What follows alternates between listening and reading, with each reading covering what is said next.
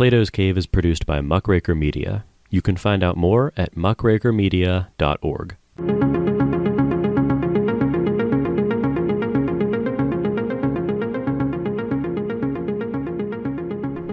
Okay, so we're recording this intro right after speaking with Dr. Eric Louw. Dr. Eric Louw is a professor at the University of Queensland. He previously worked for a number of South African universities and ran an NGO engaged in development work. Dr. Louw currently serves on the editorial boards of 5 journals and is a research fellow at the University of South Africa. He has published widely in the fields of political communication, South African media, and South African political discourse. So we spoke with him for about a little over an hour and a half about the pretty charged topic of affirmative action.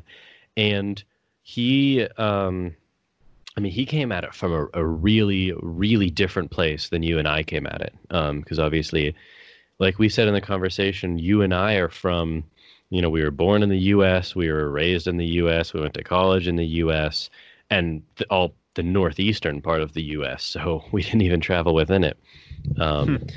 And he was born in South Africa, educated in South Africa. He was an activist in the transition from apartheid to democracy, which he talks about.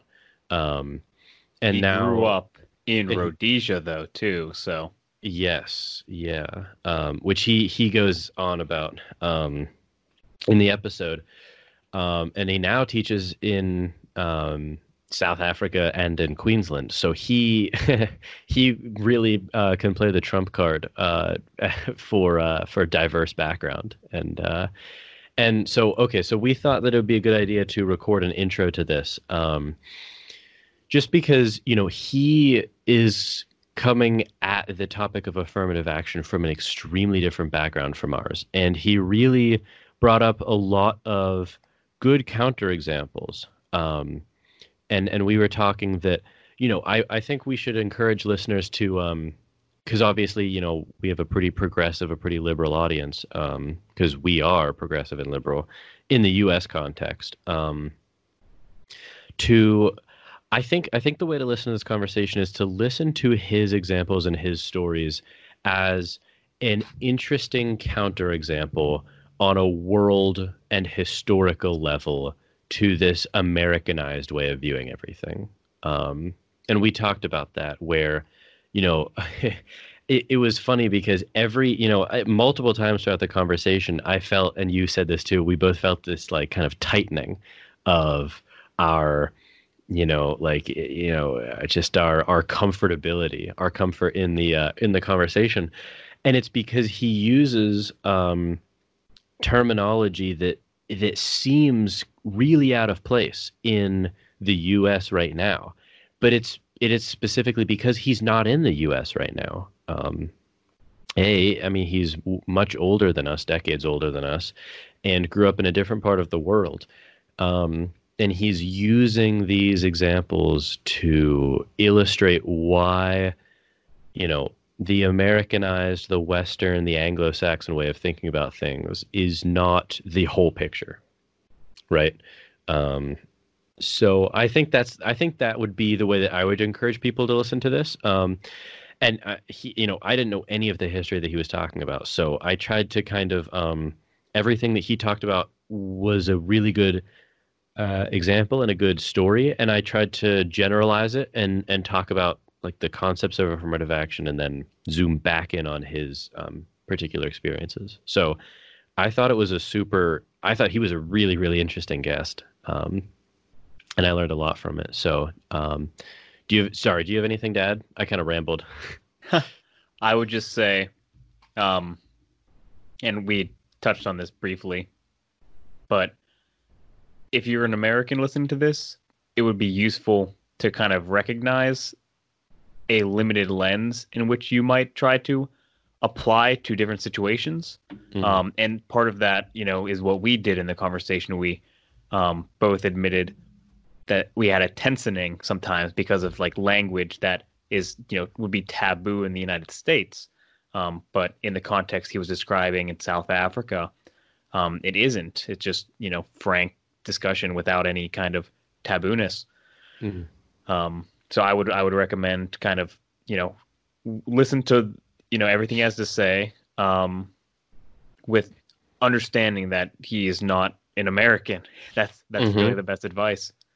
And honestly, this is the dirtiest part, rolling up your sleeves and like, working with your hands metaphorically of actually diversifying your viewpoints, right? Which isn't to say that he's like wrong or anything, or that he is, some like a bad guy. I don't think he is at all. But it's just funny that, we have this weird, and it's funny. I mean, even acknowledging it doesn't allow you to escape it, right?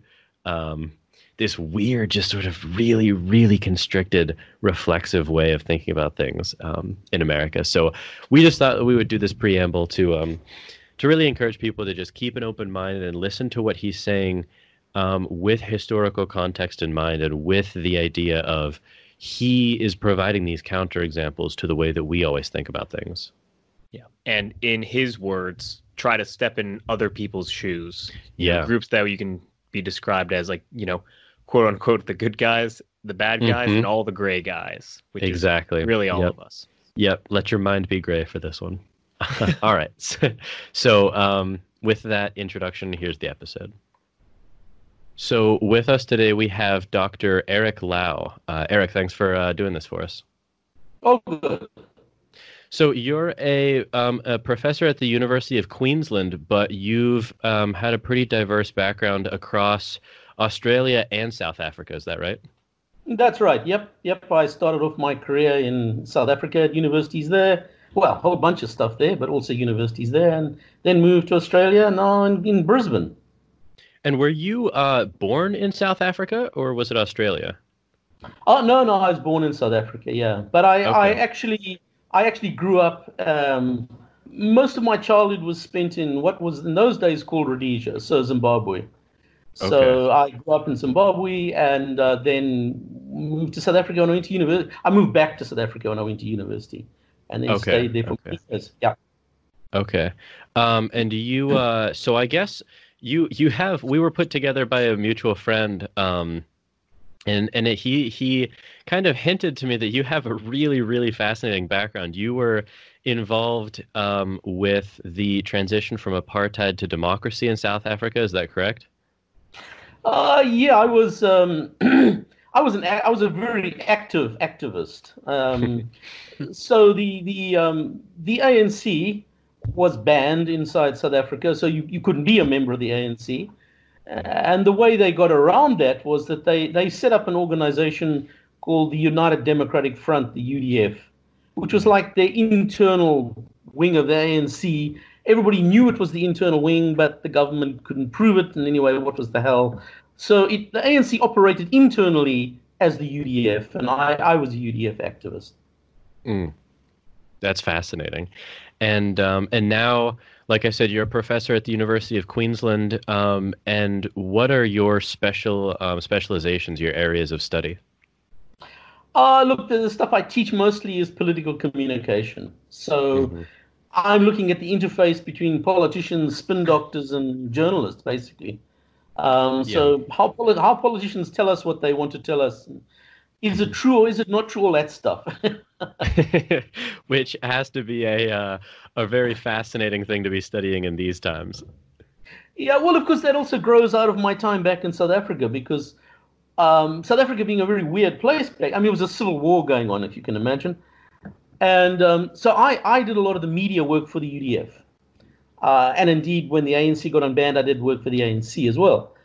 But at the same time, I was a white guy in South Africa, and so I was conscripted into the army.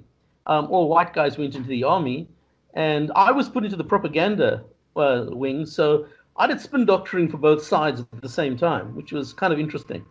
Gave me a unique perspective on how things work. I can imagine. Yeah, that sounds very, very fascinating.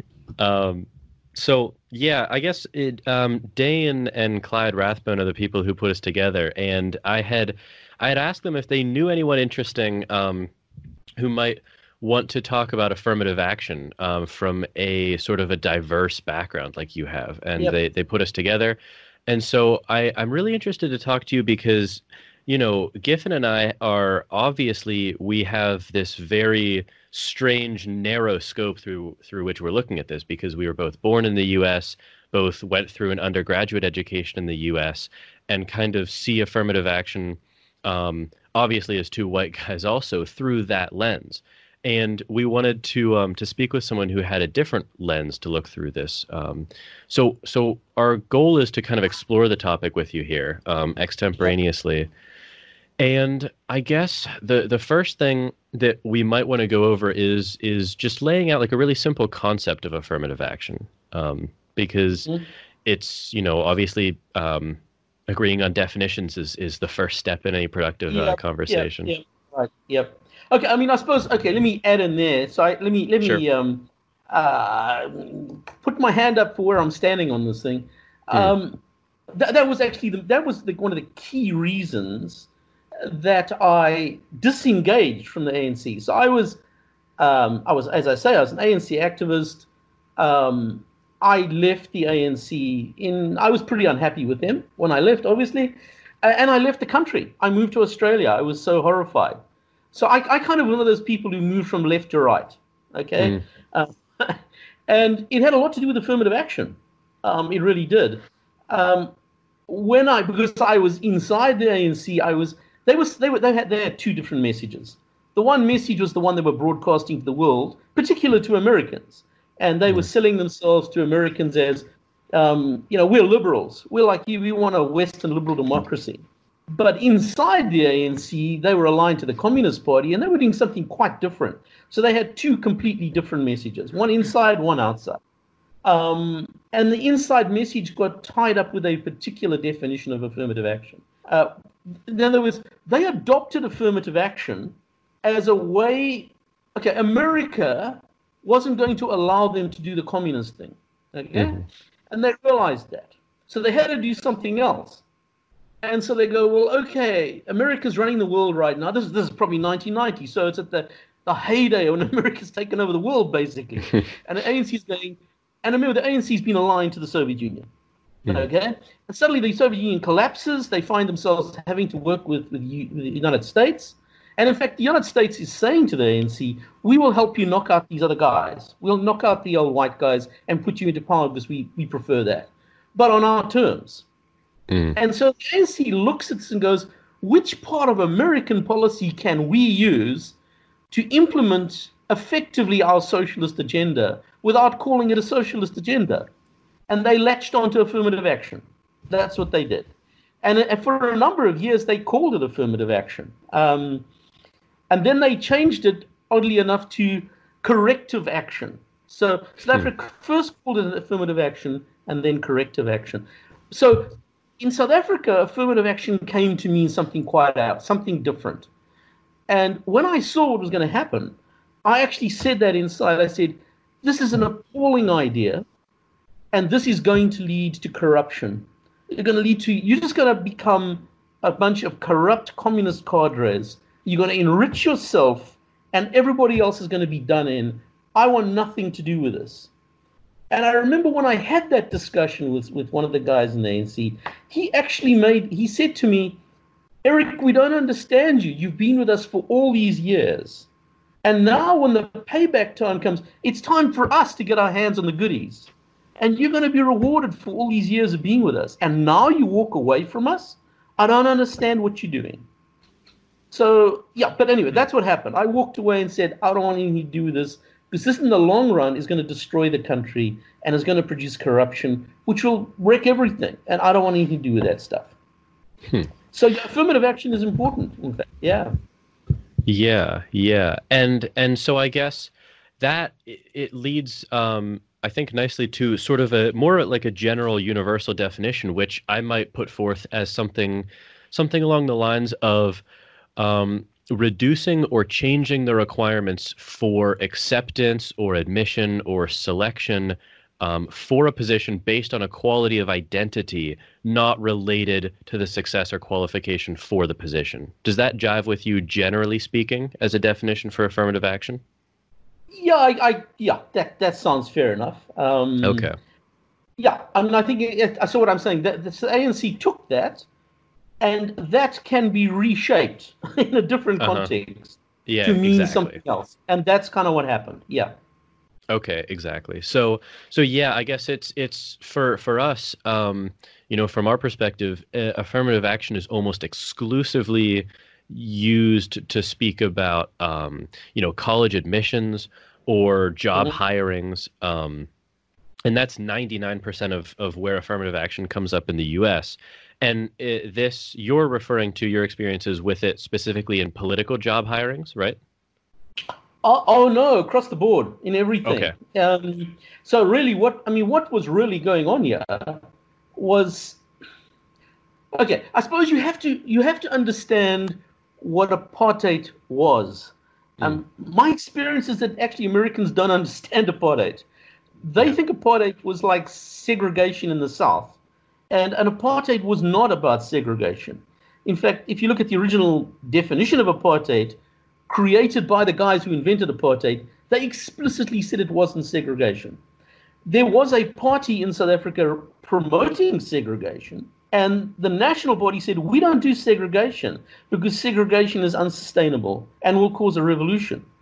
So, what they were actually saying, apartheid was um, total partition. Okay, this I've explained it to students. Segregation, and it's because Anglos do this right across the world. Okay, segregation is when you integrate economically, but you don't integrate socially or politically. Mm, So black guys are part of your economy and you use their labor, but you don't let them into your social networks and you don't let them into your political system. That's mm, segregation. Okay. Now, the apartheid guy said that's the guy in South Africa who promoted segregation was a prime minister. You probably heard of him called Jan Smuts. He was a segregationist. mm, The National Party said, no, we don't do that. We want total partition, which is a completely different thing. It's not segregation. It is absolute division politically, socially, and economically. That's a whole different game. So, in fact, what the mm, apartheid model was, so they were sitting with this problem. We got a country called South Africa, which the British have created, a single united country. mm-hmm, America, after the Second World War, comes in and says, we want decolonization and we want everybody to get the vote in these new countries. The white guys in South Africa go, my God, if you do that, we're done, dude. I mean, it's over for us. Like we're 25% of the population. We'll be a permanent minority. They don't like us. They'll do us in. Not a chance. We're not going to let this happen. On the other hand, they go, well, we can't stick with segregation. And we can't just exclude black guys because that's not sustainable anymore. So we mm-hmm. have to give black guys the vote. How do we do that but retain power? And the model of apartheid was to say, we will divide South Africa up into 11 separate countries. Okay, so the Zulus get their country, the Xhosas get their country, the Pedi get their country, the Swazis, every black, what they said, black nations get their own country. And then when you've given independence to all of those countries, which are called the homelands, black homelands, then what is left of the country will demographically be a white state. It's like Mm, really smart. It's kind of, they call it internal decolonization. Okay? So at the mm-hmm. end, you're left with a state where white guys are the demographic majority just because you've given everybody else their independence. That was apartheid. Now, I discovered most people outside the country don't understand that. They have no idea that that's what apartheid was. I Okay. didn't understand that. Yeah. Okay. Okay, so then when it comes to the period of affirmative action and that stuff we're talking about, Mhm, what now happens is the ANC have come to power in 1994. Okay, so the National Party and ANC negotiate a deal. It's the ending apartheid, and the reason the National Party ended apartheid is that they couldn't get the model to work. So if you listen to someone like de Klerk, he says, "I'm not apologizing for what we did. I don't think it was evil or bad. It just didn't work. We tried it and it failed. And when we went, okay, this model is not working, we have to try something else. So now we're going for the Americans want an integration model, we'll have an integration model. Now, at that point, the ANC's approach to affirmative action is not quite what Americans think, which is like, we're just going to let a minority group in. because the black guys are the majority. I mean, they're going to run the state politically, for God's sakes. Okay. So the black guys are now inheriting the state. They're inheriting the political machine. And they're going to, it's power. Where does power lie? So in America, power lies with the white guys. But in post-apartheid South Africa, power actually lies with the black guys. So how can you have affirmative action for a minority who are not a minority? And so now you see, under apartheid, they created all these other states. So they created 10 separate black states. The model was that if you were a black guy, if you wanted to be a black politician, go be a politician in one of the black states. If you want to be a bureaucrat, go be a bureaucrat in one of the black states. So it was like, you have your jobs over there. But if you look at the numbers inside what was called white South Africa, of course there's no blacks. That's the whole point. Now, of course, the guys who opposed apartheid the most inside South Africa were ironically English capitalists. Because what apartheid was doing was taking their cheap labor force away from them. They were literally sending black guys away from white South Africa, saying, no, this is going to be a white state. We don't want, your cheap labor model is not what we're doing anymore. So the liberals in South Africa were horrified with apartheid because they saw it as state intervention on a massive scale, which it was, taking away their cheap labor and sending it somewhere else. Okay. Now, 1994 comes along, and what's happening is the ANC go, we can use this affirmative action thing because the entire state bureaucracy has got white guys inside white South Africa. So if you go to the bureaucracy in Pretoria, it all looks white. If you look at the economy in Johannesburg, it looks white. But if you went to one of the homelands, if you go to KwaZulu or Transkei, one of those, hey, it doesn't look white, it looks black. Now, what they want to do is to jump into the white system and take everything over. So it was like, in fact, the model they used was, they called it the majority. And the majority have to own everything. They must, according to the ANC, because we're the black majority, we should dominate the economy, we should dominate society, we should dominate politics. We are the majority, it's our country. Okay? And in fact, after they did this for a while, because they brought about the change through affirmative action very quickly. So very quickly, in fact, it was amazing. I couldn't believe how quick they did this. It was a matter of, 5 years, 4 or 5 years, and it was just like flicking a switch. And they just expelled all the white guys. There were no white bureaucrats left. They knocked all the white guys out of the army, out of the police, out of all their jobs, and just put black guys in. And then they moved onto the private sector. They brought in laws saying private businesses have to bring black guys. Even your shareholding, you have to have a majority black shareholding. That's it. That's the law. If you don't, we shut you down. So they do all this kind of stuff. And when after a while, because black guys have become a new elite, a visible new elite.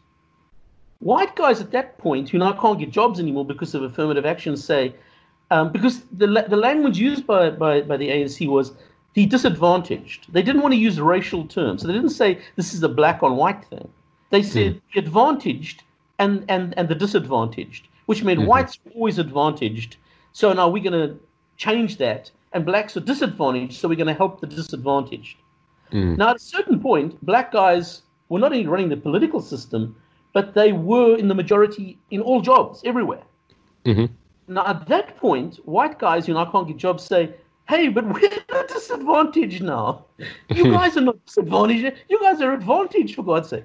They actually, in the law, in South African law, they started using the words, the previously disadvantaged and the previously advantaged. So they could continue to do affirmative action. So now whites are the previously advantaged and blacks are the previously disadvantaged, who are still allowed to get special deals. It's as bizarre as that. And of course, what they were doing is just putting all these black guys into the machine in Pretoria, Johannesburg, Cape Town, etc. So if I understand that correctly, so after 1994, when the populations of whites and blacks were allowed to mix after apartheid, there was this imposition from the outside that sort of used like the external way that things have tended to go in the Anglo-Saxon world, where whites are the advantaged and blacks the disadvantaged. And they used that sort of qualification to change the system that was the reverse of the system they came from. Exactly. So in other words, I mean, look, in many cases, America was central to this game. Absolutely central. So America intervened very strongly in the negotiations to get the outcome they wanted. And the outcome that Americans wanted was one person, one vote in a unified system with majoritarian democracy. And in fact, a two-party system is what they wanted. So they wanted South Africa to look like little America. What they couldn't understand is that it wasn't going to work there like that. Because they weren't dealing with the fact that the demographics were different, that you had these different, Zulus are Zulus. And they are just ethnic different. Even the white community is divided. So English-speaking South Africans and Afrikaans-speaking South Africans never particularly loved each other very much. So there's all these ethnic differences, which that unified majoritarian system just doesn't account for in any way. So during the actual negotiations, the ANC adopted the American model, the one that you say, which was this Anglo model. And as soon as the ANC adopted the Anglo model and abandoned the communist model, because previously they had the communist model, so they stopped talking communist speak, and now they adopt this liberal speak. So the social democrats speak. So they go from communists to social democrats, okay? So, of course, the Democrats in America love that. They go, yeah, we with you dudes, okay? Clinton loved Mandela, etc. You can imagine, okay? And so this is what happens. But inside the ANC, they're still commies, and they know they're still commies.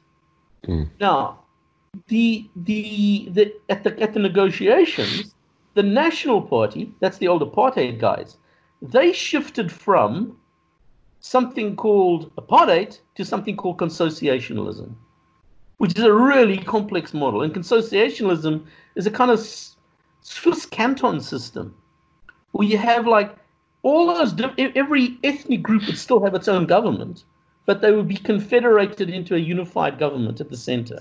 And you would have a rotating government where black guys would be president for 1 year.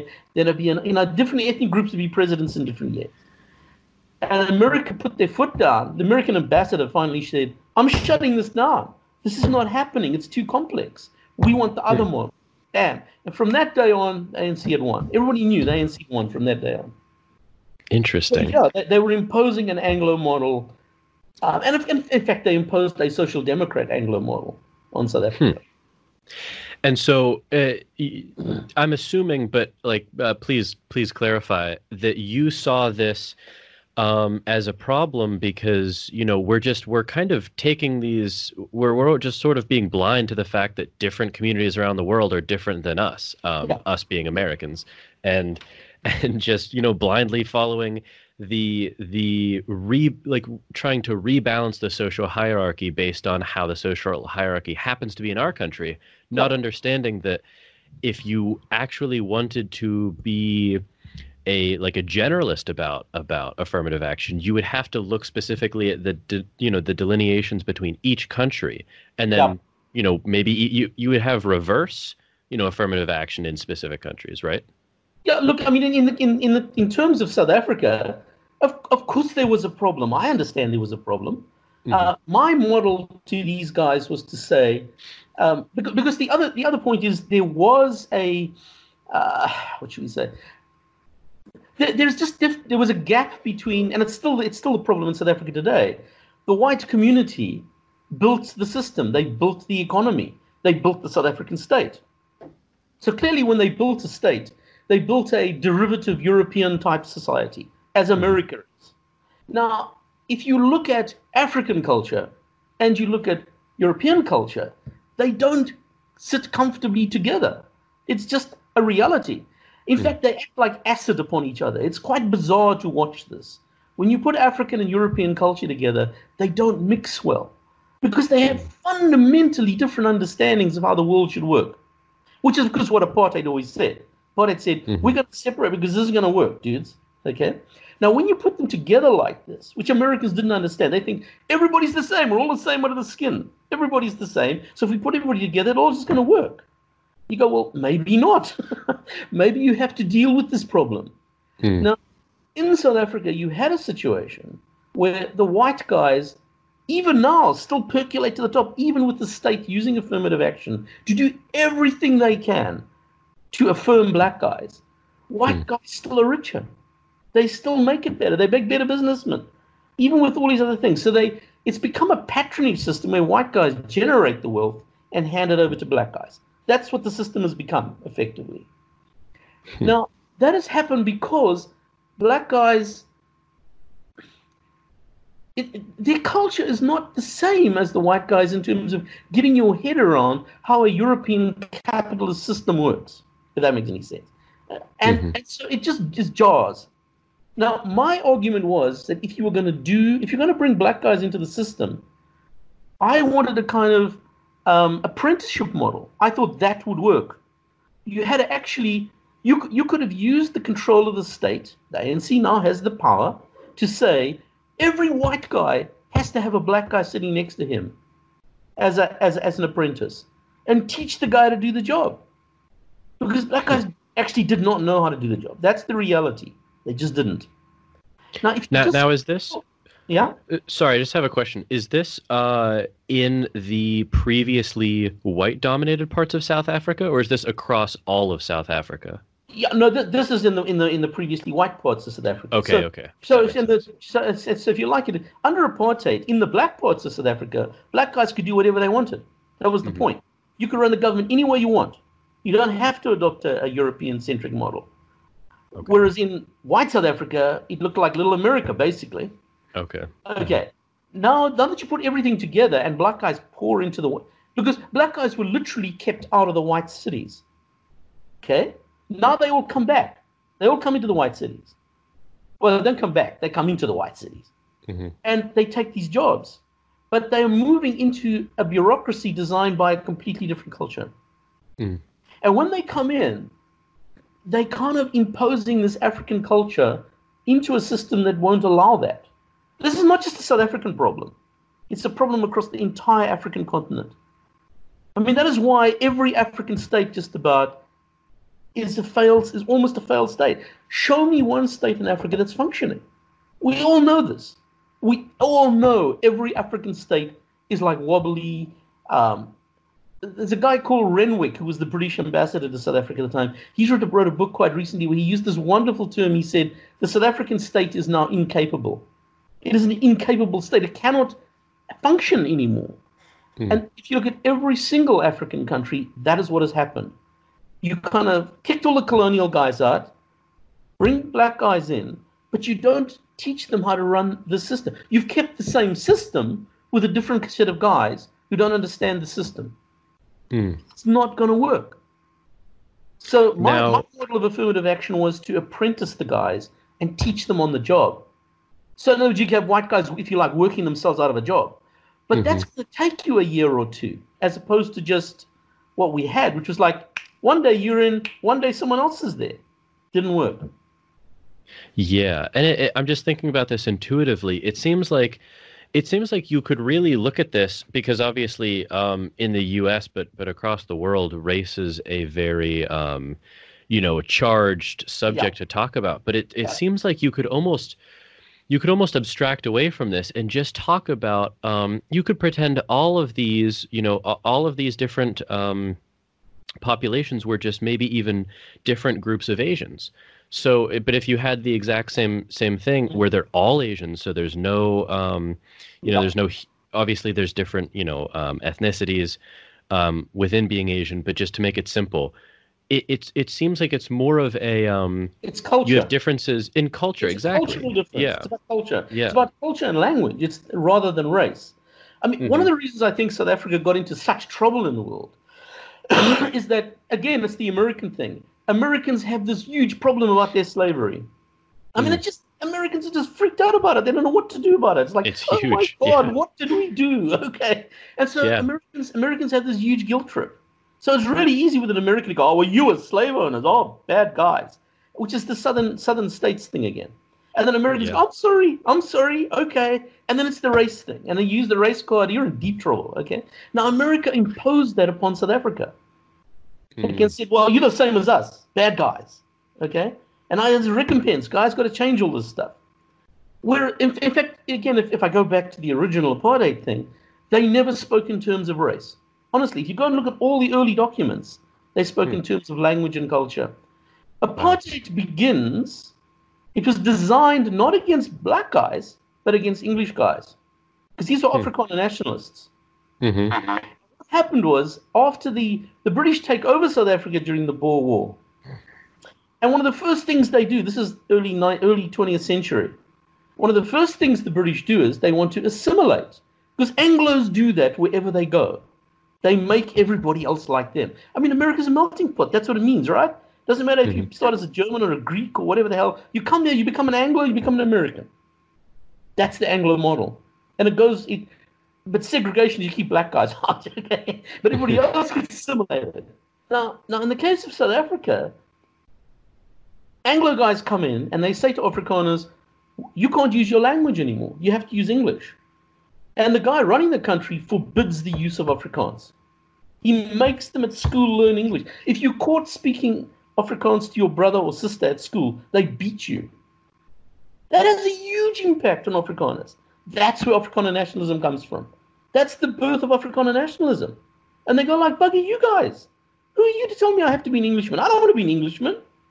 And so they Afrikaner nationalism is invented by Afrikaners saying, we don't want to be Anglos. That's what it's all about. It's nothing to do with black guys. Yeah. And so when they take over the state, when Afrikaner nationalists take over the state, the very first law they ever pass was a law forcing Afrikaans parents to take their children out of Anglo schools, out of white schools, not black schools, nothing to do with blacks. They're saying Afrikaners have to go to white Afrikaans schools because that's where you belong. Get out of those English schools. I mean, that tells you everything, doesn't it? And then the Polish model does that for everybody else. They create these separate schools for everybody else. So you see, it's not about Americans see it as race because from outside it looks like race. But in South Africa, it's a lot about culture. And so these things all got confused, including the affirmative action stuff.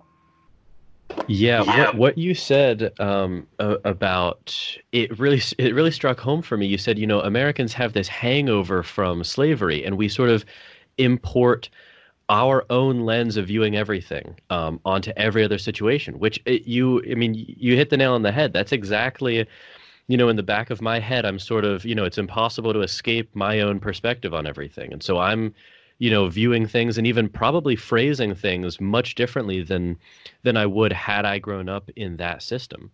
There's actually a sort of linguistic, it happened all the time. So when I used to work when I did that UDF stuff, right? I was doing kind of public relations for the UDF. And it was interesting. People used to come from all over the world. In the 1980s, when we were having our little civil war there, everybody else in the world said this was the coolest thing they'd ever seen. So we had lots of foreigners come there to come and check out these guys killing each other and burning things down, okay? And as a UDF guy, I was always taking foreign visitors to show them things, to give them not the government perspective, but the ANC perspective. And it was interesting how there were certain groups of people who could never get it. And I found that American journalists, and oddly enough, Australian journalists, could never get it. They just couldn't get it. You could be right in front of them. You'd say, check this out. They didn't understand what they were seeing because they were seeing it through this other way of looking at the world. Whereas I found that Europeans did get it because Europe's a much more complex place. And Europeans understand ethnicity, for example. So Europeans would sort of spend the first day going, what are you talking about? And they go, oh, I got it now. Africans and Asians would instantly get it. They go, oh, yeah, I understand what you're doing. Yeah, I get it. Where Americans and Australians, they were just trapped in this other bubble and couldn't get their heads out of it. Yeah.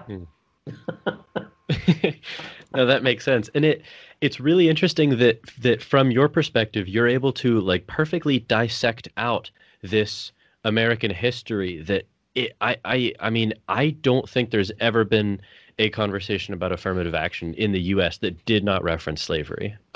It's impossible to. So how much, I'm curious, how much would the sort of history of race relations in a country actually make you change your view of affirmative action based in that country, or would it at all? I think that each context is going to be, if it's a different context, you've got a different language that you're using to describe this thing. So yeah, I think it would come out looking different.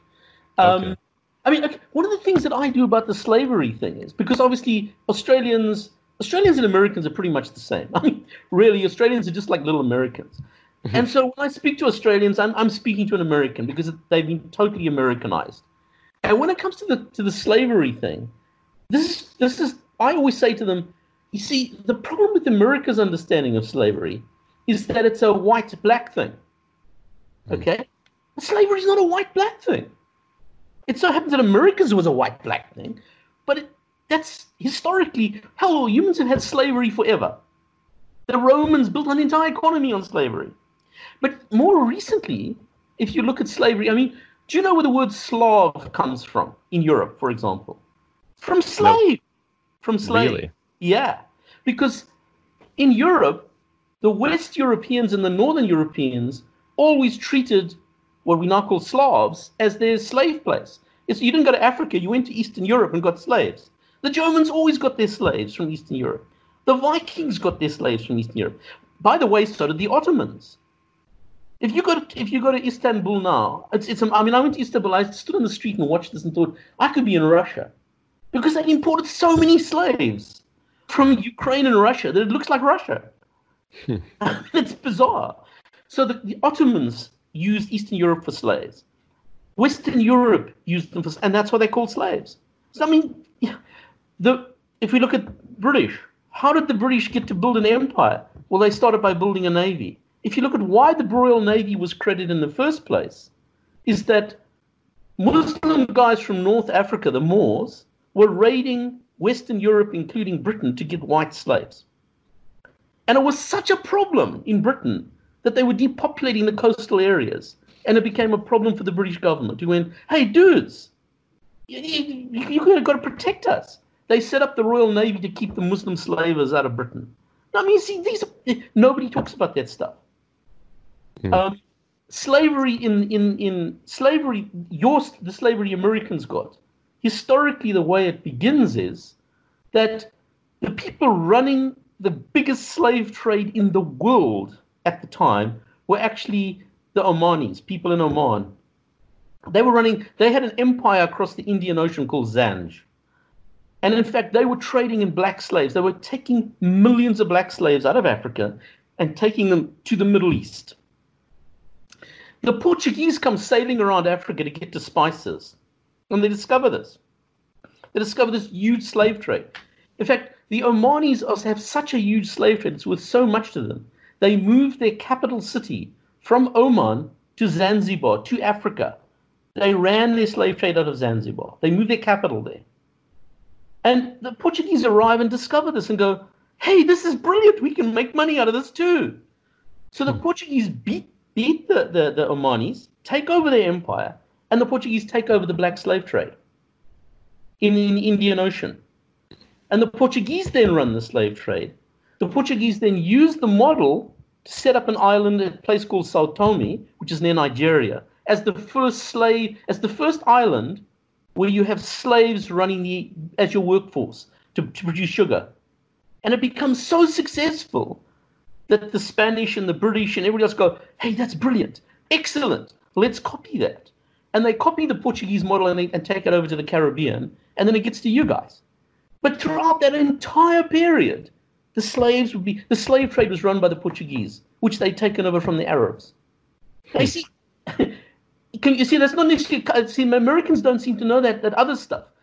They think it's all about white guys and black guys. It's not. There's always other guys involved in this. And so the minute you take race out of it, you go, well, you shouldn't be worried about race. Slavery's got nothing to do with race, which it did in your case, but that was it was one of the moments in history. But not that the other moments in history look quite different. That's fascinating. So with that in mind then, I'm curious how you would view affirmative action so let's use the US as an example. Okay. Yep. Because obviously, like you just explained, race doesn't have it's not as though you couldn't have slavery without a racial divide. You of course can, and you can have it with a racial divide and you can have it without. In the US it happened to have a racial divide. Oh, in South Africa we had slavery too. We imported Indonesians. We had Indonesian slaves. So it Okay? had a different racial divide. Yeah. Yeah, there we are. And there's still a Yeah. large Indonesian population in South Africa called the Cape Malays who come from that. But yeah, Hmm. okay. So let's look at the American thing. Yeah, okay. So what would one do if it wasn't race, you're saying? Well, yeah, that's what I'm curious about. Would your view of affirmative action, eh, I'm curious, would it change? Would you be more for it if we were specifically sort of looking at only the people affected by slavery in the U.S.? Do you think that we could, if we could, perfectly track lineage and say, because obviously not all African Americans were affected by slavery in the U.S. There we are. Um, exactly, yeah. So would you be in favor of something like affirmative action if we could look back and perfectly trace history of families to say these people were affected by slavery in a negative sense and these people were not. Well, you Would see, that change your view? yeah, but your problem there is if you go and look at how many ancestors you've got from 500 years ago, whatever it is, there's a Mhm. lot of them. I mean, That's some true. of them That's will true. have been, and some of them will not have been. Mm, Because, I mean, that's who I am. I mean, I have ancestry from just about everywhere. So I'm sure that if I go back in my past, I will find family who were slave owners, and I will find people who were done in by the system because we all have that.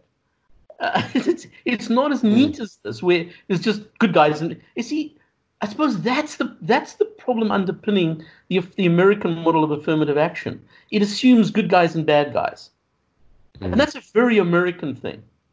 Americans want the world to be simple. They want good guys and bad guys. And I think the great problem is that that's not what we like. The world isn't good guys and bad guys. Every one of us has good in us, and every one of us has bad in us. Everybody. And Mm. whether it's at the level of the individual or at the level of groups. We do good stuff, we do bad stuff. And if you once you recognize that, you get away from this. The American model, I always call it the cavalry approach. So America wants to have the cavalry coming into rescue. If you look at the model America has developed since the Second World War, it's like we Americans rescue victims. Americans divide the world into villains and victims, Mm. guys and bad guys. And we Americans are the cavalry. And of course, Australians, we're the same. We're part of that. We part of your team now, and we come and rescue the victims with you.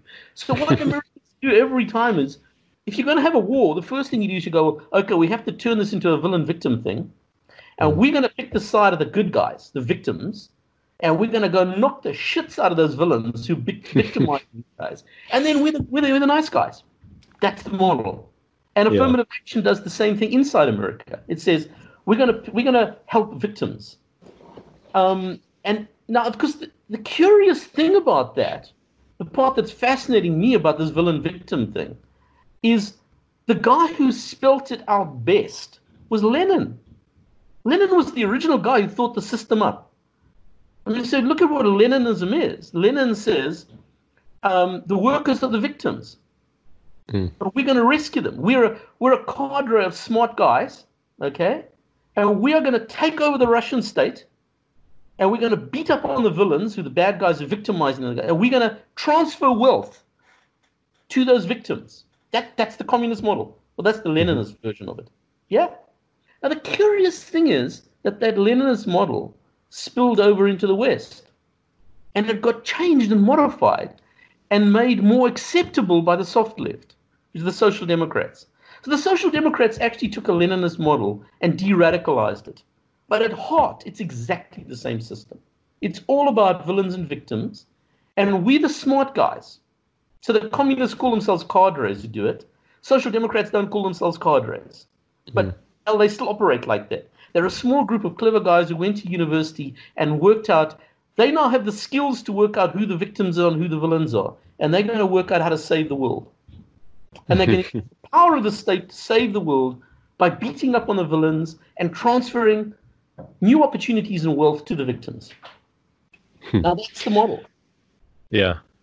I'm curious, what would you say to someone who would levy the critique against your position that you're being I'm not necessarily saying this myself, but I'm just thinking of what someone might say.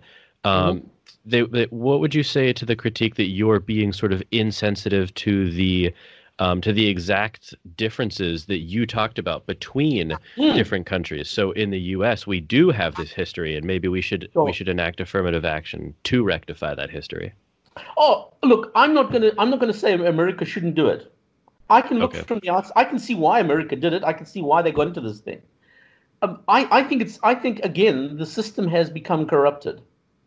Okay, so it's like everything else. Things might start as a great idea, but somehow something goes wrong in the process, and I think that's what I'm seeing in America. Okay, one of the things that bothers me about this particular approach of villains and victims is it bothers me about what it does to the psychology of the victims. Yeah? So I'm deeply troubled by the fact that American black guys are taught to think of themselves as victims. That's a shocking thing to do to somebody. I mean, why would you want to be a victim? Really? Okay, I'll actually take this a bit further. And now, the example I'm going to use here is not as extreme as the slavery thing in America. Okay? I get that. Okay. But as I told you, I grew up in Rhodesia. Yeah? Now, Rhodesia was run by English-speaking South Africans, Anglos. And Anglos didn't like Afrikaners, and Afrikaners don't like Anglos. There's been this like the French-Canadian thing, okay? They don't do very much, okay? All right. Now, I grew up in Rhodesia, and I have this funny name. Now, my name is an Afrikaner name. But I'm not an Afrikaner. It turns out that I'm actually English. My parents were English. I didn't speak Afrikaans. But my name says that I'm an Afrikaner. And because my name says I'm an Afrikaner, any English-speaking South African initially goes, you're one of them. You're a bad dude. Yeah? Now, when I was at school in Rhodesia, Rhodesians were very Anglo-nationalist. They were British Empire guys, and we're about the British Empire. We're Anglos. We don't like these Afrikaner guys. I had real shit at school, honestly. I was always treated as second class. No question. That's why it's one of the reasons I became an ANC activist. I understood where black guys were coming from. I understood what it's like to be treated as second class. It's bloody annoying. I mean, it really is. I remember, actually, once in school, I was studying economics at school, and I was really good at it. I was without doubt the best in the class. And my teacher hated it because I had this funny name. How can an Afrikaner be just unacceptable? And I remember her one day saying to the class, it was a comment about me, when she said to the class, she's asking the class the question, why do you think it is that so many Afrikaners are retarded? Do you think it's because of the years of inbreeding when they wandered across the interior of Africa? And all the class went, snigger, snigger, snigger. Isn't that really funny? And they all looked at me, and I went, yeah, bugger you guys. You get the idea? So I understand racism, dude. I really understand it. I know what it's like. I've been there. So you could say I was victimized, which I was. But hey, get over it. I mean, okay. In fact, you know what? I just thought less of them. I was like, okay, guys, be like that. How stupid. I'm not even an Afrikaner, but if you want to treat me like that, go for it. Now, with black guys, that's why I understood the black guys. I understood what was being done to them. And I understood how angry they were. So I get the idea. I get the problem. But I'm saying these kind of interventionist models, which is a kind of what hat fits all model, is not going to work. Because it's the one hat fits model that is the problem. How can you do that? How can you just say everybody's in the same boat? I mean, in South Africa, there are black guys who are basically, I call them black Anglos. Mandela was one of them. He's an Englishman in the black skin. There are many people like that. They identify with being Anglos. They are culturally Anglos. They are no longer Africans. Of course we get that idea. Now, are you going to treat that guy the same as the guy who remains an African culturally? You see, affirmative action doesn't deal with that problem, does it? It just puts them all in the same. All black guys, you look different, so you're all in that camp now. Daft idea. I mean, we should actually look at who people actually are rather than just put them into those categories. That's a really fascinating point, because you're right. It does, to bring it back to a context I know about. If you're applying to a college, for instance, and you indicate that you're of African descent, you're immediately lumped into a group regardless of, for instance, economic status. Yep, So exactly. you could make the case that, like you made in a U.S. version, that a very poor rural white is in a far worse position educationally Absolutely. than Yep.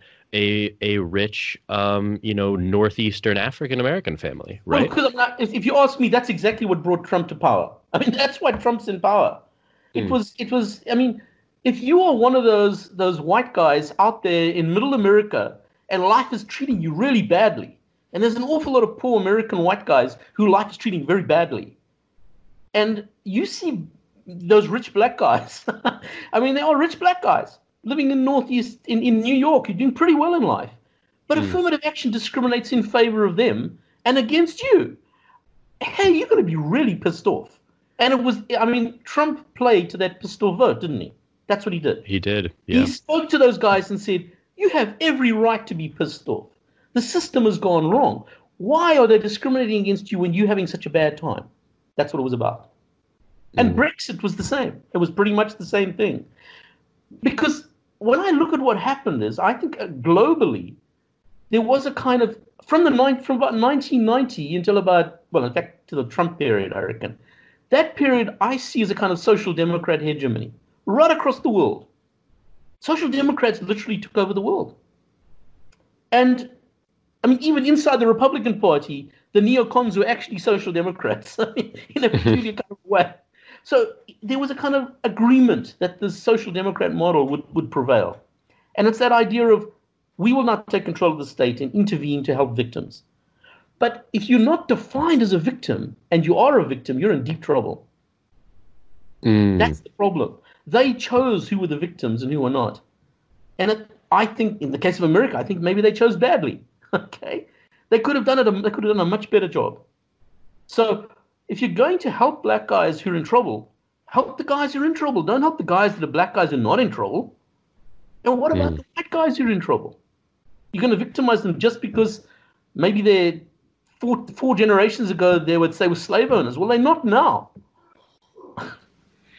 Yeah, no, it's funny that you kind of you're pointing out the flaws in my earlier thinking, where even if I wonder actually, I mean, how much this is, you'll get a huge, I think, pushback for even thinking this thought, but you're right. I mean, to question how much your family history does actually matter. I mean, if you have a history of a wealthy Southern slave owning family, but 2 generations ago or 3 generations ago, you lost all of that wealth, I don't think it makes any sense rationally just treating people as individuals that you should be punished for a previous family member's wealth in college admissions now. It doesn't seem to make any sense. And the vice versa is true, right? If Yep, you're, absolutely. if you're of African descent living in America and you're, 5 generations back, grandfather was a slave, and since then your family has rose to a position of great power and influence, you probably don't need much help in getting into college, right? Exactly right. Yeah, there's the problem right there. Mm, I mean, in fact, if you look at the southern states in America, my understanding historically is that after the Civil War, the Yankees went in there and really beat up these guys. I mean, they did terrible things to the southern white guys. They impoverished them, literally. They just took mm, everything away from them, disempowered them, took their wealth away. Now, okay, so now should we have an affirmative action system which says, well, now we should actually see the northern Yankees as a bunch of mm. bullies who went and beat up on the white guys in the South. And the white guys in the South should have affirmative action to help them against those nasty capitalists from New York who went and did that to them. I mean, it's the same logic, isn't it? It is, yeah. But nobody says that. But it's the same Mm. kind of logic. Which is why if you go to the South, you still hear that kind of resentment about Yankees. I mean, it's like It's true, yeah. they They remember do. this. And of They course you do. remember that. Yeah, yeah. And so I take your point as saying, oh, sorry, Giffen, one second. I just take, Eric, your point as saying, um, if we do focus on these sort of arbitrarily imposed classifications of people, we're going to create this cycle of it's just one group almost pitted against another. Right. Just back and forth, back and forth. And we need to look at it on a more individual level if we want to have the right scope to look at Well, this. and see, the other thing that bothers me about this is that, like I said, there are some really competent black guys who don't need affirmative action. But if you have affirmative action, you're just lumped in with everybody else. And so actually it becomes a new form of racism. It's like, oh, yeah, but you're just an affirmative. Okay? And so if you're a competent black guy who could have got there happily on your own, nobody's going to believe that now. They're going to, yeah, you just got there because they helped you a lot. I'm seeing that's not fair either, is it? No. And yet we all know that that's what people say. And they say that in South Africa. In fact, one of the words that white guys now use about black guys in South Africa, they call them affirmatives. They don't call them blacks anymore. They call them affirmatives. Oh, yeah, affirmative. The guy got there because he's a black guy. Wow. Now you see, that's a new kind of racism, isn't it? And it's not. It is, yeah. Now, a lot of those black guys in those positions, because the word affirmative also does indeed have a kind of racist thing now. It's like, well, you're not up to it, dude. That's why you're screwing everything up. Now that's not, so there's that backhanded thing about affirmative. But of course there are a lot of competent black guys there who aren't screwing things up. But they're all lumped in the same category. And of course it works the other way around, where black guys treat all white guys as, yeah, you're just racist bastards who did this to my ancestors, and so you owe me. And again, you see, I look at it again. I look at the African thing because I'm originally from Africa, okay, and I'm fascinated by how colonization works in Africa, but also in America. And I think that's the other thing Americans have done. Americans have invented a very strange understanding of colonization and decolonization, which if you go and look at it historically, it bears no relationship to the story that's now told. I mean, America's one is the most. If you look at America and Australia, one of the reasons they're culturally so similar is that these two places are the most successful colonial projects ever in history. I mean, they take whole continents and colonize them. Okay, but look at the way it's done. It's not as brutal as everybody says. Parts of it are brutal, but not all of it. History is much more complex than what people are saying. And there's this very simple narrative that goes with the affirmative action narrative about this nasty white brutal guys who come and beat up guys who are not white. It wasn't like that. So with slavery, okay, the reason that slavery worked, that Portuguese thing, the Portuguese guys didn't actually go and get the slaves. That's the part Americans don't seem to understand. You don't have white guys going and grabbing slaves. What happens is it's built upon an African cultural formation. So in Africa, whenever there are wars between tribes, okay, this is how Africans did it in the past. They have a war, they beat the other guy, the tribe next door. When you've beaten the guy next door, you kill every single male over puberty. Because they're the enemy. You don't want them to come back and beat you up later. You kill all males over puberty, dead. You take all the women and you integrate them into your tribe. You take them as your wives. It's kind of like sexual slavery, isn't it? But there you go. And you take all the children and you bring them up as yours. That's what they did. Now, what then happened with the slavery thing is the slavers come, and it was the Arabs guys who worked this out. So the Arabs set up the original system. Arabs look at this and they go to these tribes and they say, "Hey, you know those black guy, those black male guys that you're killing? Instead of killing them, sell them to us. We'll take them away. There won't be a problem anymore. And it means you don't have to kill them, and you can make money out of it. It's a bloody marvelous thing. So you can take the women and children, but give the men to us." That's how it starts. And they take them away and sell them into slavery. That's the model of slavery. So that means slavers don't take it. It's built on an African cultural form anyway. And then, of course, once that happened, once slavery got set up, it became a business for black guys. Because black guys went, "Hey, we can make money out of this. This is bloody marvelous. Let's go start a war to get these guys." And then they were having wars to go get slaves to sell them on. But black guys were complicit in this. I mean, that's part of the story too, isn't it? And by the way, in East Africa, in East Africa. This might some historian can do some digging on this. I'd love some historian to dig this up. But my understanding of the East African slave trade, which is the one run by the Zanzibar guys, right, is that the Zanzibar guys, when they ran the slave trade, they were traveling deep into the interior of Africa to trade with tribes to move the slaves out. And right along all of these trade routes, because they were like these big highways going into Africa, I mean, trade routes where they were bringing slaves up. All along those areas in Africa, you find there were local collaborators who collaborated with the Arab slavers. They were the middlemen. They were businessmen. Okay? And the interesting thing is, one of the dead giveaways of whether you were a slave collaborator, whether you're one of these business collaborators or not, is, are you Muslim? Because they tended to be converted to the Muslim religion because they were working with these Arab guys. Now, if you go back and look at Obama's history in Kenya, his family were Muslims. They tell you something. And the places in Africa where his family come from is on one of those slave routes. On one of the slave routes. So some historian needs to go some digging there and say, hey, is there a connection here, guys? Because there is one. I don't know. But you see what I'm saying to you? It's more complex than that. Now, let's imagine, I don't know if it's true, but let's imagine that some distant ancestor of Obama's was a slave trader. Does that mean he's a bad guy? No, it doesn't. It's got nothing to do with him.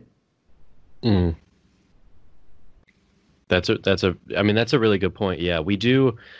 I feel like you're that's funny. You're really clearly pointing out that we do tend to lump in the crimes of people's ancestors with those populations now. And that's, I mean, if anything is a perfect example of why we shouldn't do that, it's the fact that, like you're suggesting, what if, just imagine that Obama's, ancestors in the past had something to do with this. That would not have anything to do with his reputability. It would have absolutely nothing to do with it. In fact, per definition, if you look at what he stands for in the world, he stands for exactly the opposite, doesn't he?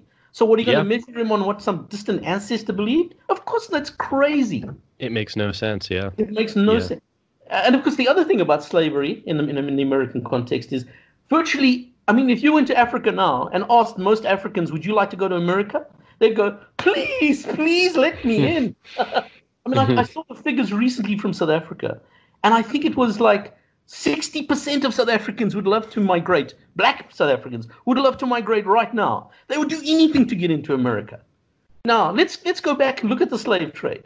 Maybe African Americans today should say, thank you for bringing me here. You got me out of this African shit. Thank you. I mean, that's another way of looking at it, isn't it? I mean, right now, Africans would love to go there. I mean, now I'm not saying slavery is a cool thing. But of course, yeah. We're going to look at that past thing and present thing.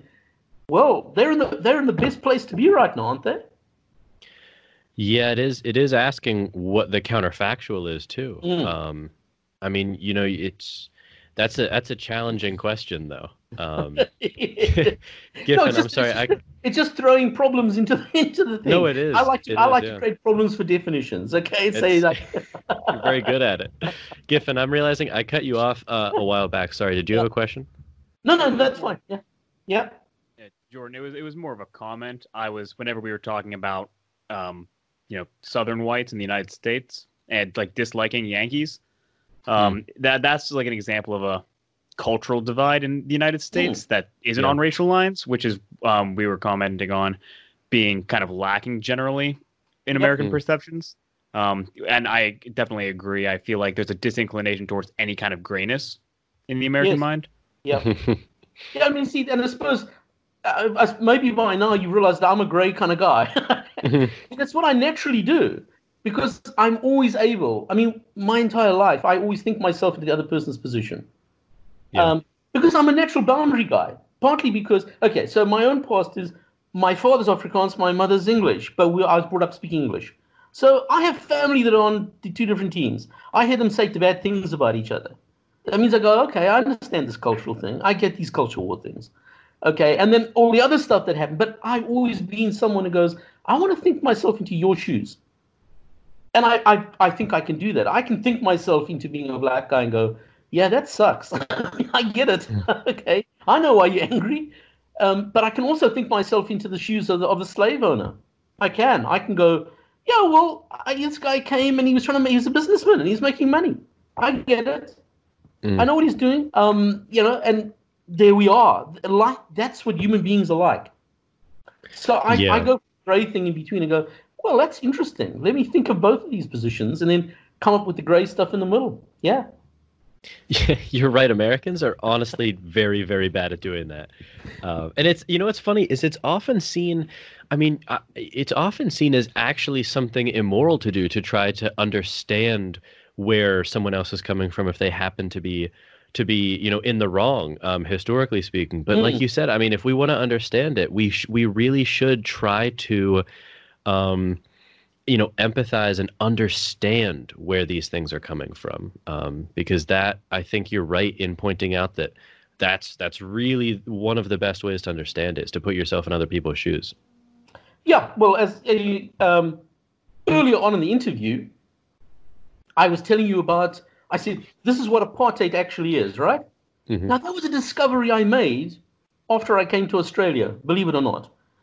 Because I was on the other team. I was on the ANC team. As far as I was concerned, these apartheid guys were just bad. They were rotten guys. That's why I fought them. And then when I came to Australia, I kept being asked by Australians, what is this thing? And I'm going, no, they have no idea. They are completely confused. And so I thought, I need to write a book about this. I need to write what actually happened. But then when I wanted to do that, I thought, I have to go and do some research here. And one of the things I did is, I went back to South Africa and did a whole bunch of archival research. And I dug up the documents of the original, let's call them the founding fathers of apartheid. Okay, the guys that invented the system. And I went and read the actual documents. What were they saying they were doing? And what I was doing to myself, I was saying, I want to get into their heads. I want to understand, what did they think they were doing? So that was my objective. And when I read this stuff, I went, oh my God, I didn't know this. I had no idea that's what they thought they were doing. And it just changed my whole perspective. I went, oh, okay. That's much more complex now. And it's the same thing as, I can get into Lenin's head. Same thing. I want to go, I read the communist stuff. I read everything. And I go, when I'm doing it, I'm not trying to do it to make you my enemy. I want to, hey, if I was you, why would I be thinking that? That's a much more constructive approach. It is. Hey, Giffen, I'm curious. So I know that you were tentatively sort of, we had talked about this before speaking with Eric, but you were tentatively for affirmative action. I'm just curious, has anything Eric said made you question that or change your mind? Or are there sort of points that, counterpoints that you want to ask him about? Yeah, good question. So first, let's clarify that I'm going to be speaking in the American context here. Sure. I lack the knowledge, just frankly, to talking in any other context. And yeah, I'm a tepid for affirmative action. I think is how I would describe it. But I also do recognize, and it's been made a little bit more clear in the conversation, kind of the limitations of at least the current legislation that is in place in the United States and the implementation of it. In particular, you could have people who are well off, who may have overcome in some ways, at least in the quantitative aspects of income and wealth, historical bias. Wealthy black guys in New York City, and you also have people that are being helped without the kind of historical context. Like if you imagine someone who immigrated from Nigeria, well, their ancestors were not American slaves, but because they hit a check mark on their race card, they might have preferable, admission to university. And I recognize that our approach is not nuanced, and I also am starting to recognize that because of intermarriage becoming more and more common in the United States, we do get the mixed race issue, which makes it maybe immediately post Civil War, it would have been relatively easy to scalpel between the affected and not. But now, and the more and more as time passes, it becomes harder and harder to draw clear lines and make decisions about how can you say, well, you're about 25% affirmative, and you brought up a good point that at the same time you do have disaffected groups like in the Rust Belt, whites who are struggling economically. They might have experienced in larger groups intergenerational declines in standard of living, and I guess my question for you, Eric, after saying all of that, would be, what would your feelings be about kind of just redistribution of like wealth, just based on like income inequalities or wealth inequalities? Like, are you opposed to that broadly, or is it just like the odd and inexportable race-based approach that you're discomfortable with? Okay, well, I've changed my position on that one. So if I go back to my previous life, so when I was in the ANC, the ANC was aligned to the South African Communist Party, and that was the policy of the ANC. They were communists. They supported the Soviet Union, and I would have been with that. I was a commie, right? I wanted wealth redistribution, no question. I now think it's a shocking idea, right? And the reason it's a shocking idea is that I think that if the state intervenes, so if you get, okay, so the model is I'm going to take control of the state and use power, because there's no other way you're going to do this, to redistribute wealth to somebody else using, let's say, the taxation system or whatever. I just have a problem with that. The more I think about it, the more I think that too is theft. Okay? Now, I guess that puts me into the right-wing camp now, okay? I'm going, but that is theft. Because if somebody has got it together to kind of create... Okay, making wealth is hard. You have to look at where does wealth come from. Now, let's take that the model that the capitalists go and they go, it's an entrepreneur. Well, it's not a bad concept. Let's take that concept. An entrepreneur, you can identify people who are entrepreneurial. They make wealth. How do you make wealth? You organize stuff. I'll go back to the idea of whether it's America, whether it's South America, whether it's the Spanish going into South America, or whether it's the British going into Africa. Now, we told they're bad guys because they're colonists and imperialists and they went and stole wealth. No, they didn't. No, sorry. I'll tell you what happened. Let's just look at the gold mines in South Africa, right? There were lots of black guys living in South Africa. If you had left it up to the black guys, there would be no gold mines. Just trust me, there'd be no gold mines. Because you see, gold is the commodity you're selling. But gold isn't lying around on the ground. You have to dig bloody great shafts. You've got to have geologists to find it. You've got to know where it is. Then you've got to have engineers to dig the shafts and get it out. See, you organize the production of wealth. And you bring labor in to do that. You've always got to have labor. And everywhere in the world, ever since human beings have been around, well, ever since we got civilized, ever since we got together in groups, in cities, there've always been rich guys and poor guys. Now, I've come to the conclusion, okay, in my own mind, I think the bell-shaped curve exists. I'm just telling you, as a teacher, the bell-shaped curve exists. There are smart guys and there are dumb guys. And most human beings sit in the middle. That's what's there. Now, because that's become really unpopular. I'm not supposed to say that on the left anymore. I don't care. I'm telling you the bell-shaped curve exists. Okay? In every society, it's always there. And the smart guys are the guys that make the wealth. They organize this. They literally organize wealth production. And wherever this has happened, you've had to get labor to do that. Now, I understand labor's not paid a lot of bucks. I get it. Okay? My family were working class. I get the poverty thing. Believe me. I didn't come from a wealthy family. And I didn't like the rich guys either. But you know what? And when I look back now, I go, you guys made the wealth. I admit that.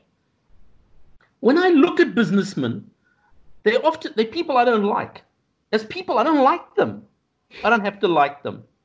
And I don't think they necessarily can they're not like smart academic types who can read books and be clever, right? That doesn't matter. they're still doing something pretty damn valuable. They're making wealth. And every society needs those guys, trust me. Have a look and see what happens if you don't have those guys. You're in big trouble if you don't have those guys.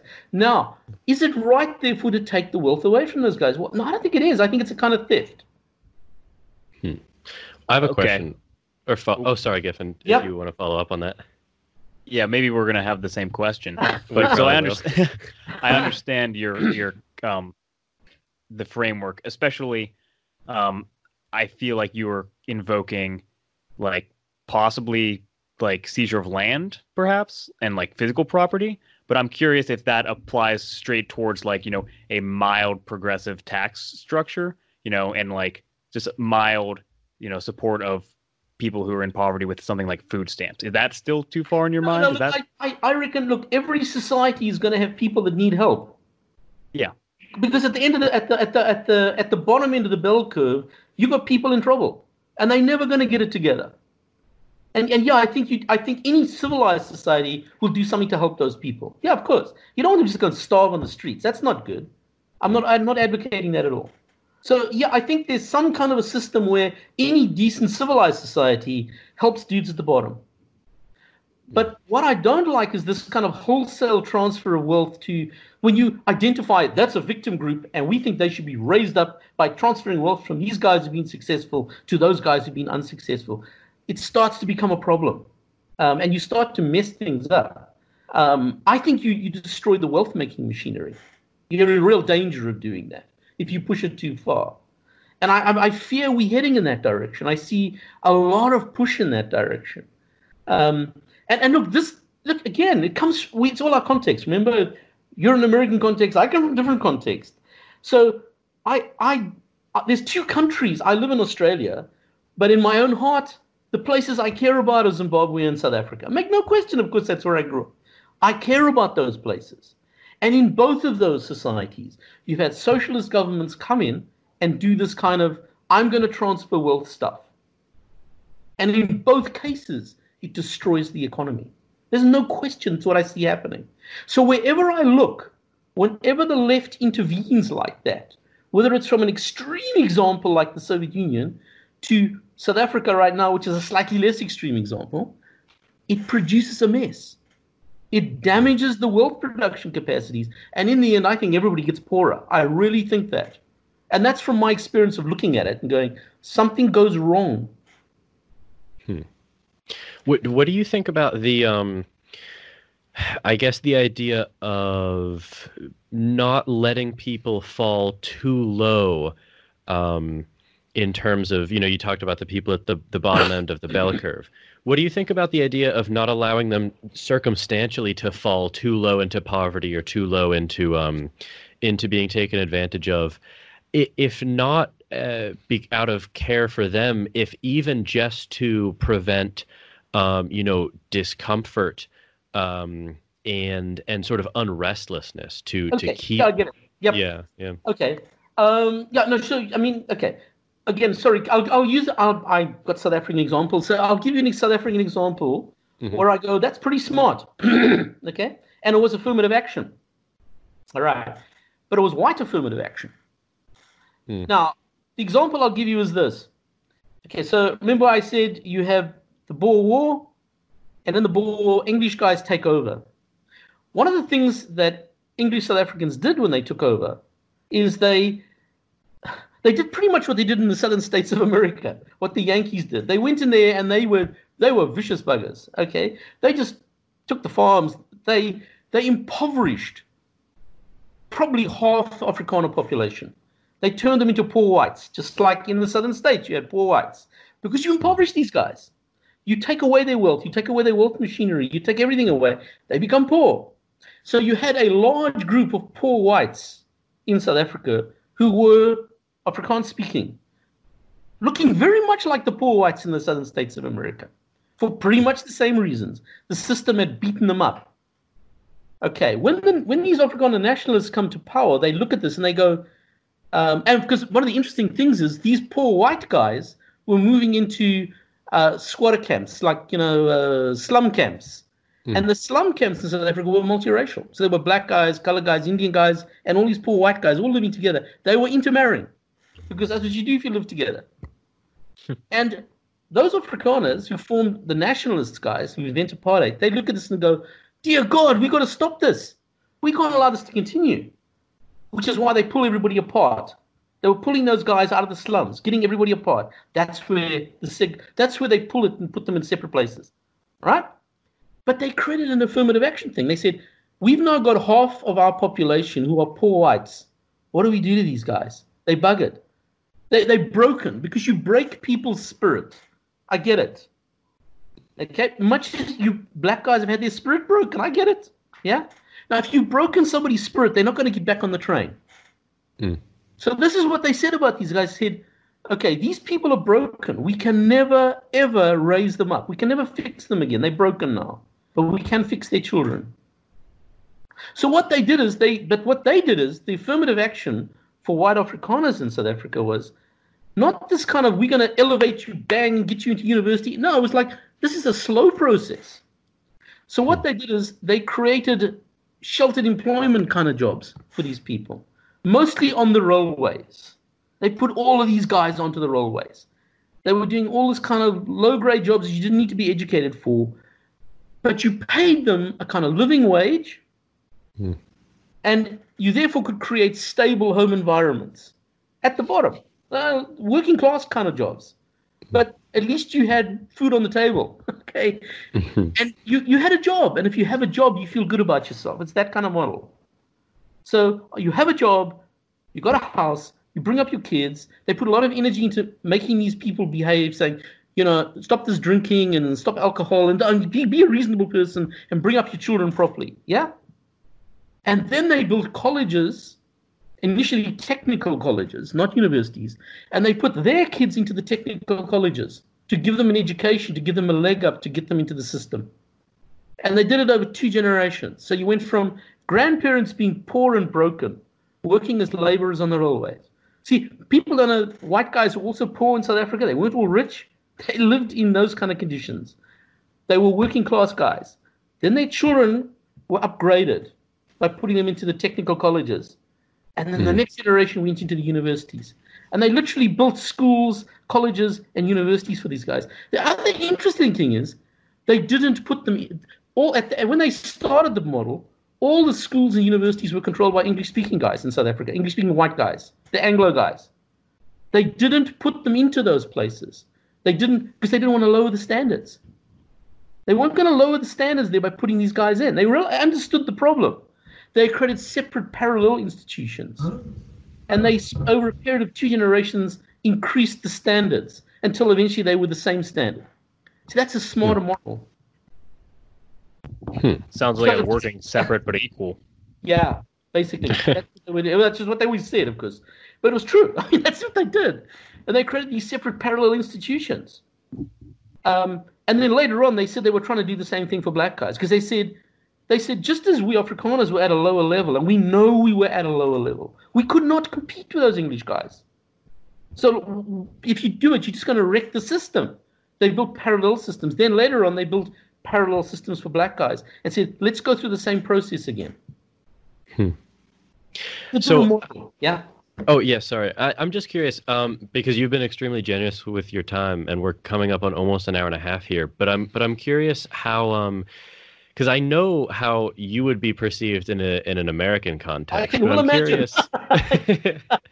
I'm curious how you're perceived at your own university, coming from a more diverse background. Do you find that people are more amenable to ideas like this, or are these kind of off the table in Australia as well? No, they're off the table. But you see, okay, the advantage that I have is that, because obviously if you say these things, you're a racist. And I go like, dude, I'm not a racist. My entire life says to you, I'm not a racist. Okay? And that's the point. So if I had not been an ANC activist and hadn't I got shot at, okay? These guys were shooting at me along with black guys. I was in a struggle with them. So don't come, these people come with this thing that you're a racist. They go, no, sorry, doesn't work like that. I was on the streets with these guys. They came for me as well. Okay? So I get it. And that gives me cover. But the truth is that if I hadn't done that, I would be in deep shit. I probably wouldn't have a job. Yeah. They would Probably not. They'd come for me and go, "You're a racist." But I have cover. I go like, "Sorry, look at what I did." So Yeah. So in fact, this is what I say. This is the same as Australia, and if I'd say the same in America, I'd go, "Hey guys, you're living in this nice, comfortable suburban lifestyle, and it's all been bloody cool for you. You've never had shit in your life. I've had shit in my life. I've been beaten up. I've had bad things happen to me. In fact, at one stage, I did lose my job in South Africa for being a communist. They came for me and said, 'You are dangerous. We're firing you.'" Okay, so I've been there. So you see what I'm saying? It's part of that gray area again. Yep. Okay, so I have the cover to be able to say that kind of thing. Although it's only up to a point. I mean, I'm still a bad guy, I'm sure. Okay.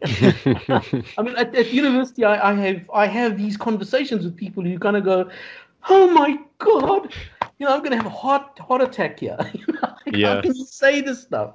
And I go, "Well, let's talk it through. I mean, after talking to me, do you still think I'm a racist at the end of this? Do you think I'm a bad guy?" You see, No, I mean, yeah. Well, I didn't to begin with, but yeah. But that's the point. So when I have those so if I have one-on-one conversations with people, then they kind of go, "Okay, I understand now. I get it." But obviously, from a distance, it looks pretty bad. They go, "Oh, okay." By the way, I have African American family. yeah. Yeah, because in back in Africa, some of my family intermarried with black people, and they produced mixed race people. Now, in Southern Africa, they're called coloreds. So my colored cousins, if they go to America, they're African Americans, and they go, "This looks better to me." So they run away from Africa and they go to America. Well, even that, I was just going to say, even that the term to refer to someone of African descent as colored in the U.S. is a racist term. Yes. Yeah, but it's so weird. I mean, in this conversation, if there's one thing you've done to me very, very well, it's exposed the fact that I am coming to this conversation from an extremely narrow point of view. An extremely narrow one. And I think concepts like affirmative action, if you want to look at them conceptually, you want to get people with different backgrounds to talk to, right? Because if I just spoke to, people like Giffen and I just spoke to each other today, instead of adding you to the conversation, we wouldn't have been exposed to, any of what you said. It would have been extremely narrow. And I think that's, if people want to take but one lesson from this conversation, I think it's expand the scope of people you're talking to. Can I just come in there if you want to hear about, you wrote that thing of colored. It's really useful to use that as an example. Okay, so first of all, if I explain to you where colored comes from, it's not what Americans think colored is. And then secondly, the interesting thing about South Africa now, colored people in South Africa are now being discriminated against because of affirmative action. So there are colored people in South Africa who now go, "In the old South Africa, I wasn't white enough, and now I'm not black enough." Because the affirmative action principle in South Africa is for black South Africans. Coloreds get done in by this just like white guys. Okay? Because they're not proper blacks. Okay. Wow. Now that's a particularly South African problem. Now, Sure. but to understand how that happens, you have to understand where coloreds come from. So when white guys colonize Cape Town, the Cape area in the country, okay, this is the Dutch colonial period. There are no black guys there. See, again, Americans don't know that. Black guys have been migrating down Africa from the north. The original inhabitants of Africa are a group of people called the Khoisan. Those are the indigenous people of Africa. Black guys are not the indigenous people of Southern Africa. They're invaders from outside. They are colonizers from outside. And when they colonize, they kill off the Khoisan. It's genocidal stuff. They just obliterate them. Now, when the white guys arrive in the Cape area of South Africa, there are no black guys there yet. Only Khoisan. Okay? Mhm. But the Khoisan, white guys, the Dutch guys, consider the Khoisan so primitive that they can't use them as labor. They go, these guys are below the level where we can use them as labor. So what we're going to have to do is we're going to have to import labor from outside. And they import slaves from Indonesia, like I told you. So they import slaves, but they also buy slaves from the Portuguese. So they bring in some black guys from Africa, but mostly it's Indonesians and Indians with some black guys. These guys in South Africa as slaves intermarry. So you have Indonesians, Indians, black guys intermarrying. But they also intermarry with white guys. Mm. So it's a kind of peculiar mix. But at the heart of it, colored culture is Asian. It's not African. Mm. Okay? And Africans don't see them as Africans. Wow. So they see them as outsiders as well. So when South Africans is colored, it means this group of people that grew out of our slavery thing, which was a mixture of East African black guys, plus Indonesians, plus Indians, plus white guys. A lot of the white guy intermarriage was from people jumping ship. Cape Town, all the trade between Europe and Africa used to go past Cape Town. And in those days, people working on the ships, it was like slavery. They indentured you onto the ships. You didn't want to be there. Yeah. So when the first port of call they got to was Cape Town, they jumped ship and ran like hell into the interior. And when they got into the interior, they intermarried with runaway slaves, which is what produced the colored population. So this kind of funny mix. So you see, they're not actually black Africans, which is why black Africans don't see them as Africans. Yeah. And so affiliation counts against them as well. Wow. So black guys have only been.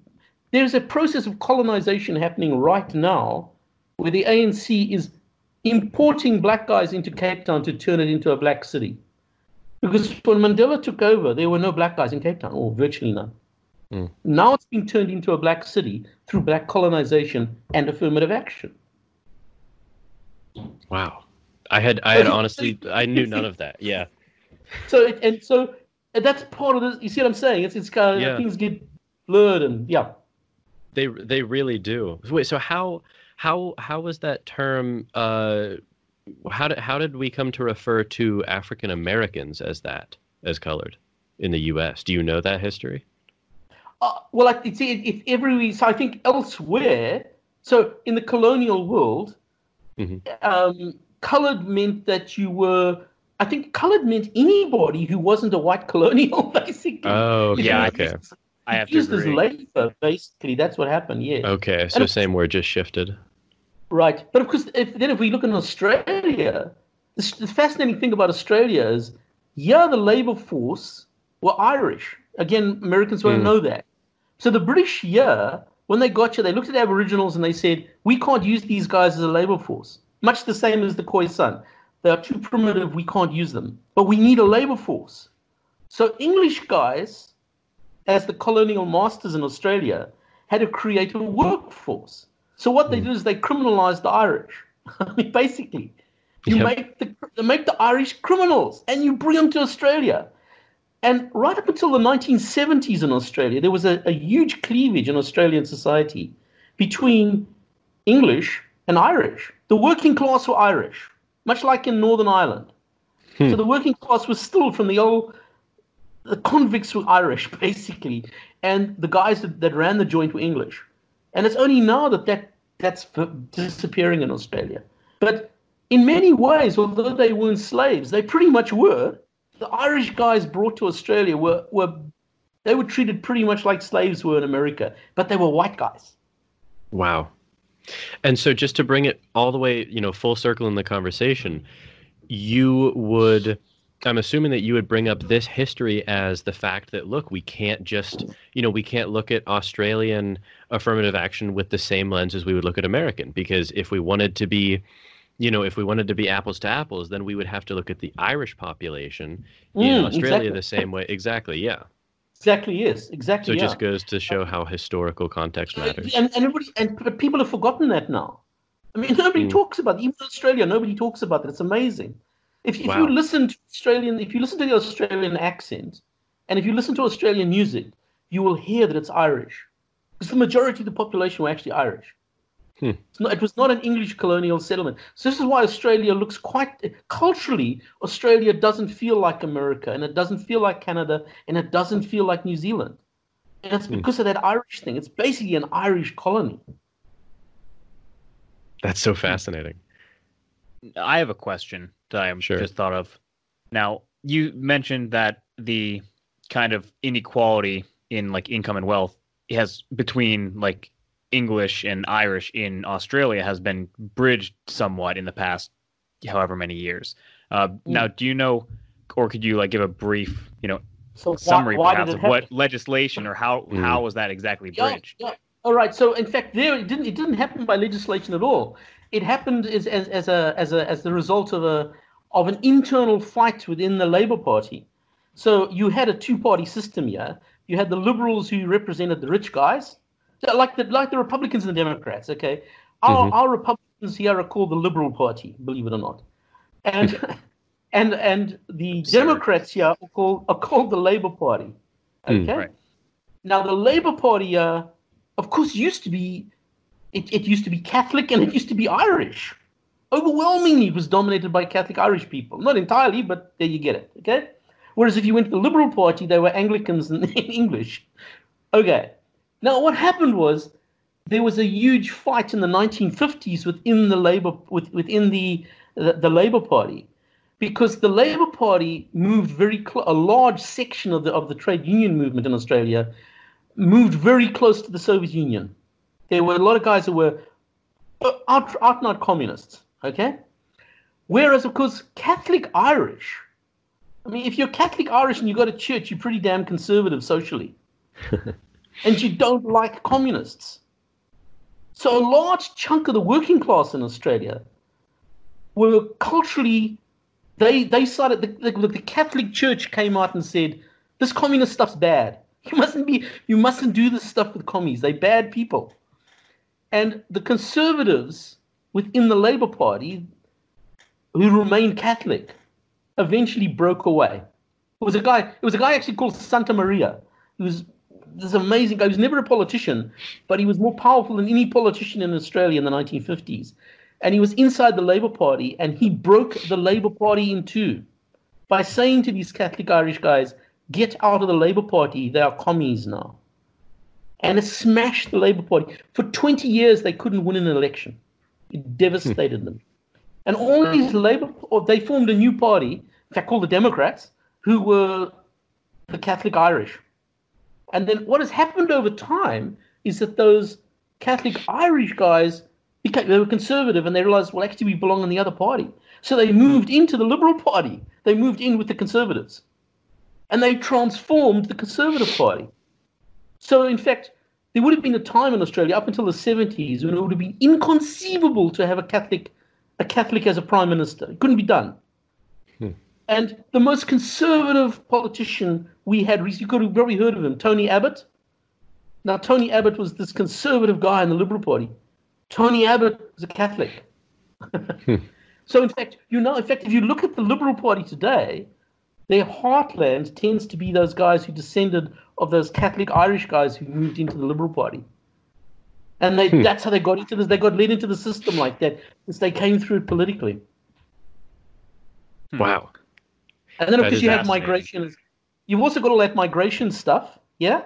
And as the migration stuff happens, you brought in a lot of other people now who've confused the whole thing. So it's not just English and Irish anymore. There's got all these other things there. So their mixture's been changed. But underpinning it all still is that English-Irish thing. Wow. So there's never been an affirmative action thing for the Irish guys. But they are now, if you now look at most small businessmen in Australia, probably the majority of them would trace their origins back to those Irish working class convict guys. The current prime minister, who's a conservative, his family came as convicts. Wow. That's interesting, actually, and that's a perfect example where there's no difference in race in that system. It was just English versus Irish people, which I can't even tell the difference half the time. That's right. Well, it took me a while. When I got to Australia, I didn't know any of this stuff. And Yeah. it took me a while to even realize there was a conflict. Like, what is this? And eventually I realized, oh, you guys, oh, I get it. There's this other legacy thing going on here. Yeah, yeah. Yeah, no, I think like you've said, I think Americans in particular just are so ignorant of the world's history. I mean, we don't even know our own history, let alone the history of other countries. So I think like you've pointed out, understanding that is really a prerequisite to having complications like this on a historical level. So I well, mean, I I want think if to, you don't understand your past, you don't understand your future, basically. And yeah. we seem to have eliminated history. People don't know their histories, which is Yeah. sad. It is. It's awful. And I think, I mean, in the U.S., we don't. I mean, I don't think most adult population or most of the adult population knows anything about, like I said, the U.S. history, let alone world history. And Yep. it, like you said, it's really a shame. Yeah. So thank you, Eric, for educating us for the past hour and a half. I really appreciate it. Yeah, thank you. Good. It's been fun. Yeah, thank you. Where can people find out more about your work and what you're doing? Oh, if you go to the University of Queensland website. Okay, excellent. I will link to that below. So, Eric, thank you so much for talking to us, and I'll have to thank Dane and Clyde for referring us. And people can write to you on LetterWiki. Is that correct?